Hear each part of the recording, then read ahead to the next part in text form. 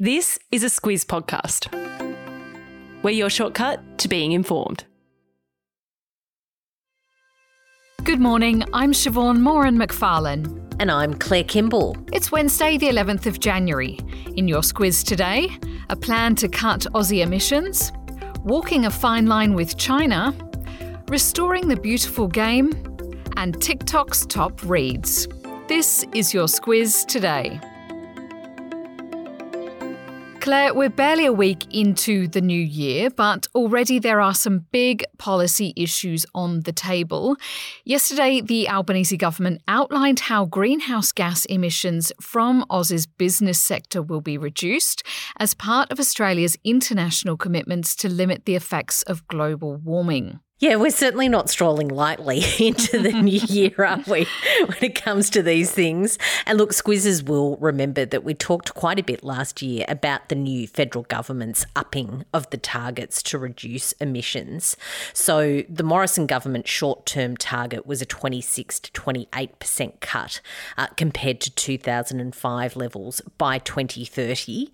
But the Albanese government lifted that to a 43% cut. And after winning the election, they took that commitment to the United Nations summit and they also locked it in with legislation.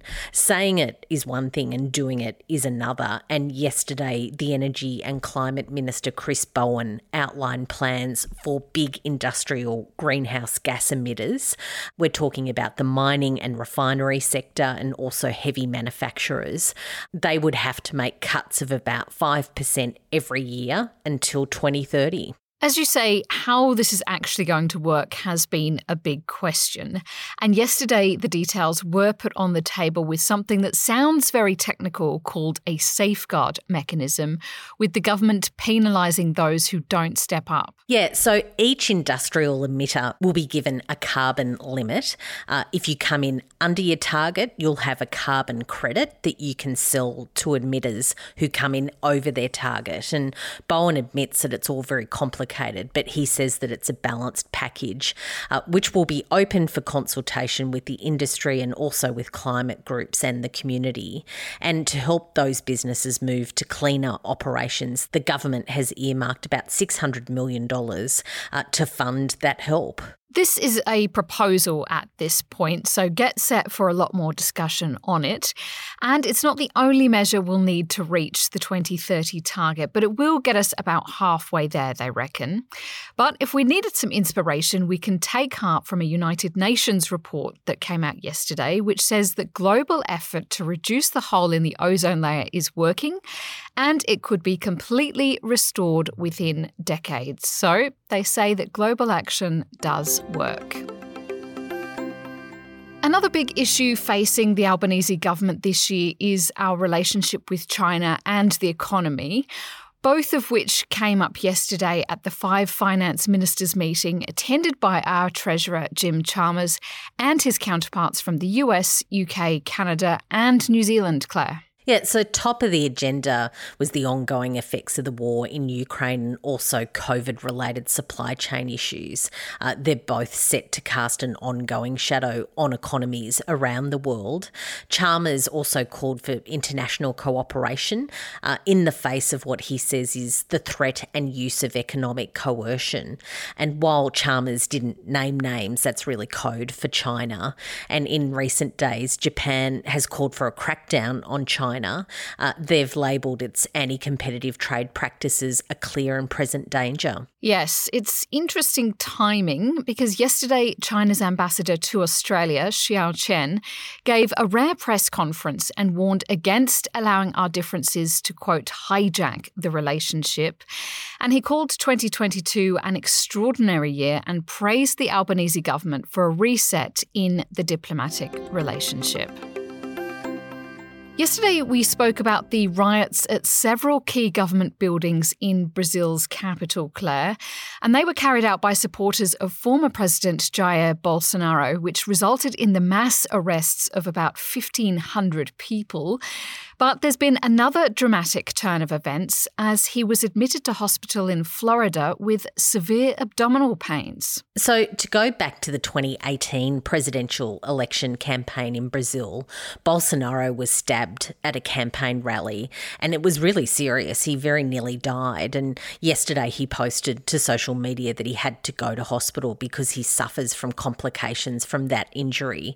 However, he was discharged, and it's really been a pretty dramatic few days in Brazil. Last week, President Lula was sworn in, and of course, early this week, as you mentioned, thousands of those supporters of Bolsonaro stormed those government buildings in the capital. Despite not being in Brazil at the time of the riots, a lot of people are holding Bolsonaro directly accountable for the violence, and that prompted tens of thousands of people to join pro-democracy rallies and calls for him to be jailed for inciting the uprising. Speaking of unprecedented violence, Claire, it's impossible to forget those images from the pitch invasion at last month's A-League Men's Melbourne Derby. And yesterday, Football Australia handed down the heaviest sanctions ever seen in Aussie soccer as a result. So just to recall, there were about 150 fans that stormed that field, and that forced organisers to suspend the match after Melbourne City goalie Tom Glover and also referee Alex King were injured. The Melbourne Victory Club has been blamed for bringing the game into disrepute, and it's been hit with a record fine of $550,000. There's also a suspended 10-point deduction hanging over the club for the next 3 seasons, and that could be triggered by any serious supporter misconduct in the future. FA boss James Johnson called the punishment a necessary step to protect the sacred field of play. The match will be replayed in April from the 22-minute mark, with Melbourne City's 1-0 lead remaining in place. Getting stuck into a good book is something many of us enjoy at this time of year, and yesterday the leading books when it comes to sales were unveiled, and there's one author who's really blitzed the Aussie charts in 2022. Yeah, there sure is. Her name is Colleen Hoover. She's an American romance author, and she's really been embraced on TikTok. I'm not on TikTok myself, but the really cool kids tell me that there's a sub-community on the platform that's called BookTok, and it's become hugely influential with young readers, particularly in America, but also here in Australia. So it's so much so that Hoover took out 4 of the top 10 titles here in Australia when it comes to sales. Some of them were books that were written 6 and 7 years ago, but people also say, at least, it means that young people are reading. Yes. So Colleen Hoover's 2016 novel, It Ends With Us, sold more than 216,000 copies. That was at the number 1 spot. The number 2 spot was another TikTok favourite, Delia Owens' Where the Crawdads Sing. And there was some Aussie representation with finance guru Scott Pape's Barefoot Kids in number 3. Squiz the day, Claire, and we love a bit of Hollywood glamour.